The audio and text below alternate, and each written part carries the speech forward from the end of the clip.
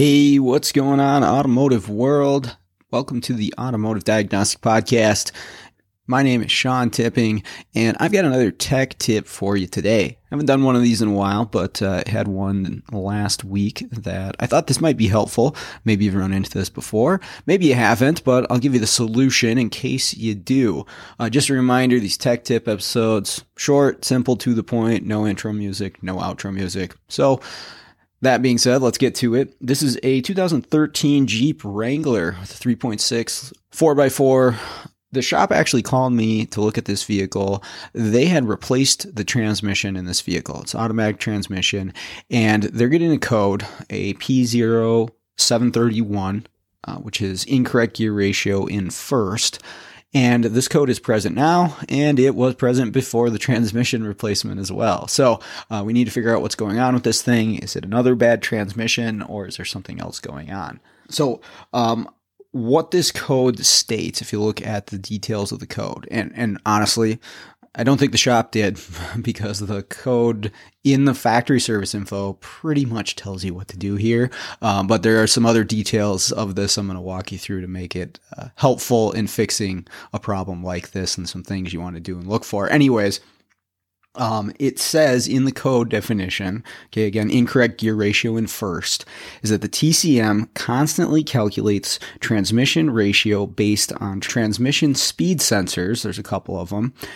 And calculated output shaft speed. So what is the calculated output shaft speed? If you look in the details of the TCM operation, it specifically states that the ABS, the wheel speed sensors, are bussed into the TCM. So it's using those as a calculation, right?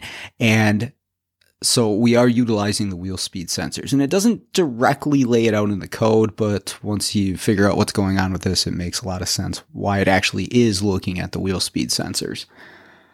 When it's looking at this code, anytime over 6 miles an hour, there's no ABS or transmission errors. And really all it's looking at is to see, is the gear ratio that is selected correct? And if it's not, sets this code, puts the transmission into limp mode, which it did, which is going to lock you in whatever your current gear is until you put it into park, and then you're limited to second gear only in this transmission limp mode. And of course, that's what's happening to this thing. Every time you drive it over 6 miles an hour, it sets this code and goes into the limp mode and won't let you shift that transmission. So, is the gear ratio actually not correct? What's actually happening here? Obviously, the computer thinks it is. Again, if you read the code, you go a little further down to the code definition, it says one of the first things that you should check is that the pinion factor is set correctly in the TIPM. Okay, so the TIPM is your fuse box that's under the hood. You could consider it a body control module, I guess, but Chrysler TIPM, a pretty common part. Most of us are familiar with them for one reason or another, but that's where the pinion factor is stored. And this is actually a setting that's been around on Chryslers for as long as I can remember. You know, when you had a bidirectional scan tool, you'd set the pinion factor in a lot of vehicles. Well, again, this one's stored in the TIPM, and you can actually change or set this pinion factor through a scan tool function. You don't need a special programming device most of the time. You can also do a restore vehicle configuration if you have the YTech setup. That's going to use Chrysler Server and restore everything to the factory settings. That is one option. Wouldn't have fixed this one. Here's why. And this is obviously something I didn't mention, but I saw right away when I walked up the vehicle. This thing has aftermarket wheels and tires. And not only that, but I took a look underneath the vehicle because someone had put on big rims, big tires. They had also changed the gear ratio. And the only reason I know that is that the differential covers were clearly aftermarket. They had some weird design on them that definitely was not factory Chrysler diff covers. So somebody had been in there and most likely changed the gear ratio of the axles, the actual differentials, ring and pinion, and we've got aftermarket wheels and tires, which are not a factory size for the tires. And this is pretty common for Jeep Wranglers, right? It's what people buy them for, is to go, rock climbing and off-roading and all the stuff you do with the Jeep. So I asked the shop, I'm like, did this stuff just get put on? What do you know about this? And they didn't know anything besides the fact that, yeah, it's got aftermarket wheels and tires. So this is my suspicion here, is that our gear ratio that the computer expects is different from what it actually is. Now, why isn't it set correctly? I don't know, honestly. And I never did find out why it wasn't set correctly. Maybe somebody replaced a TIPM at some point. Maybe somebody put this stuff in and never fixed it. That seems unlikely, but who knows? Anyways, I need to fix it. I need to make sure before I go any further that the correct gear ratio and the correct tire size are entered into that TIPM. So currently, if you go in there, it gives me, in the scan tool, I'm just using the launch right now, it gives me a list of tire sizes to pick from, and none of them are what's on the vehicle. It was like a 315 that was on the vehicle, and I think the biggest one was like a 285. It gave you several options, but not the one I had on the vehicle. And in the gear ratio, it listed a 3.55 or 3.55 to 1 gear ratio. Is that right? Is that what's in here? I have no idea. And I asked the shop, but they had no idea about the gear ratio. I'm like, okay, so I'm going to have to figure this out. The tire size, obviously I know the tire size, but it's not an option. What do I do here?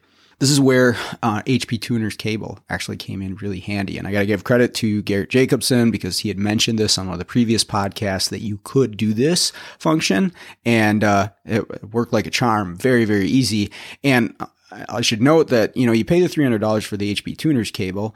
Obviously, there's the tuning side of things, which I haven't really messed with, but there's a scanner function, right? And we talked about how good the graphing features were for fuel trims and stuff like that.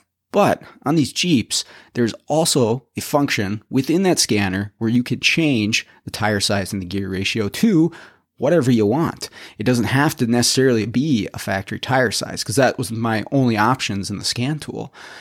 I can change it to whatever tire size that is actually on the vehicle, and I can enter whatever gear ratio is actually in the vehicle. So again, tire size, pretty easy to figure out. It's stamped on the side of the tire. It wanted the circumference of the tire, so I actually just used a Google calculator for tire size to circumference of the wheel.